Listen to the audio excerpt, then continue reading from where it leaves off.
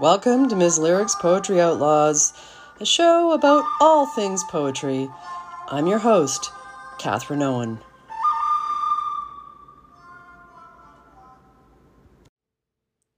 In Full Velvet by Jenny Johnson. When Aristotle dissected the embryos in bird eggs, he mistook the spinal cord for the heart. Anaximander of Miletus wrote that the first humans burst out of the mouths of fish, and that we took form there and were held prisoners until puberty.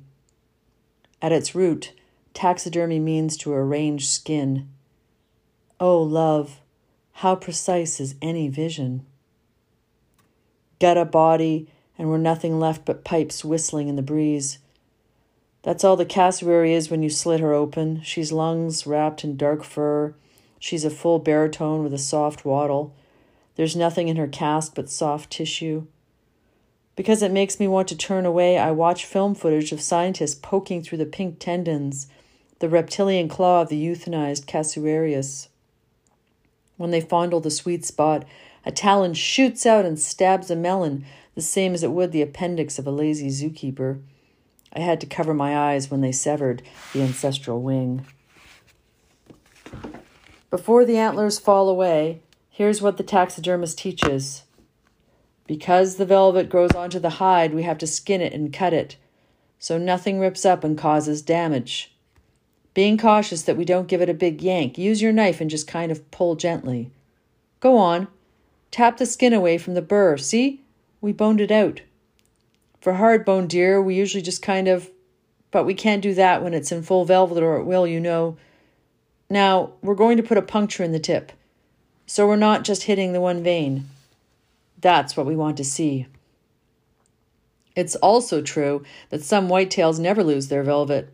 Hunters raise their eyebrows, calling them atypical, antlered does, cactus bucks, monsters, shirkers, ghosts, raggedy-horned freaks, because they lead long, solitary lives, unweathered by the rutting season, because their antlers are covered permanently in a skin that most bucks shed in late summer, because their velvet horns spike and slope backwards, never hardening to pure bone, growing ever more askew. A recent one slayed at 30 points was described as having stickers, kickers, and a whole lot of extra junk full of blood, hot to the human touch. When talking about how the brain imagines the body, neurologists use the word schema to describe the little map that lies across the cortex, sensing all our visible and invisible parts. Love, we are more than utility, I think.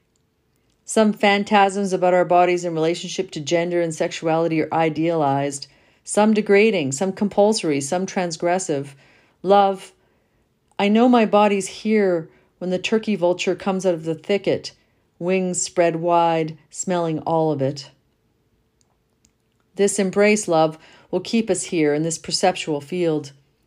When I focus my binoculars, love, I am as careful as a raccoon working its way through trash. A soda can passes as the skull of a bird, an eye hole where somebody drank some sugar down. Love, come close. Love, lie back.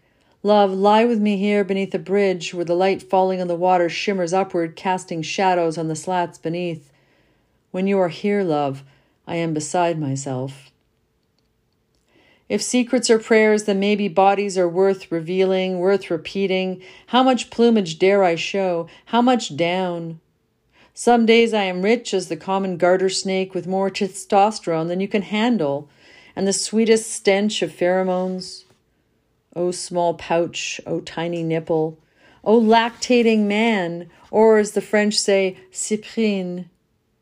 Oh, Icelandic clam and whales with lady hips and dandelions in the thick grass, growing stamens, growing pistils. Oh, lion's tooth. However the wind rips each part apart, however we clone and clone and clone. You've been listening to Miss Lyric's Poetry Outlaws. Stay fierce, word musicians.